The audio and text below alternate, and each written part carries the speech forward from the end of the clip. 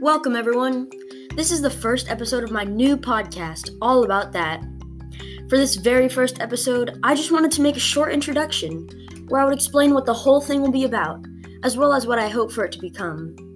So, first of all, this podcast is aimed to teach the interesting facts and subjects of science, covering the basics on a topic, as well as the advanced parts.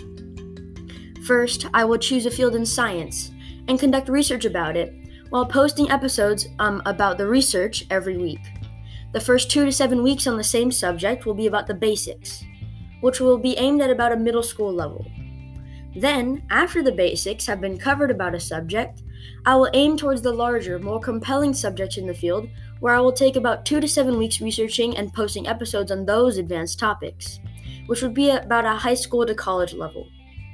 Also, I'm hoping to make episodes maybe every 4 weeks or so, where I will halt the field that is currently the subject and talk about a scientific phenomena. These could include from a range of topics like black holes, hurricanes, or how TV screens work. Finally, I may even hop into the fun subjects like paradigms and interesting theories to explore the contradictory sides to what has been proven to be true.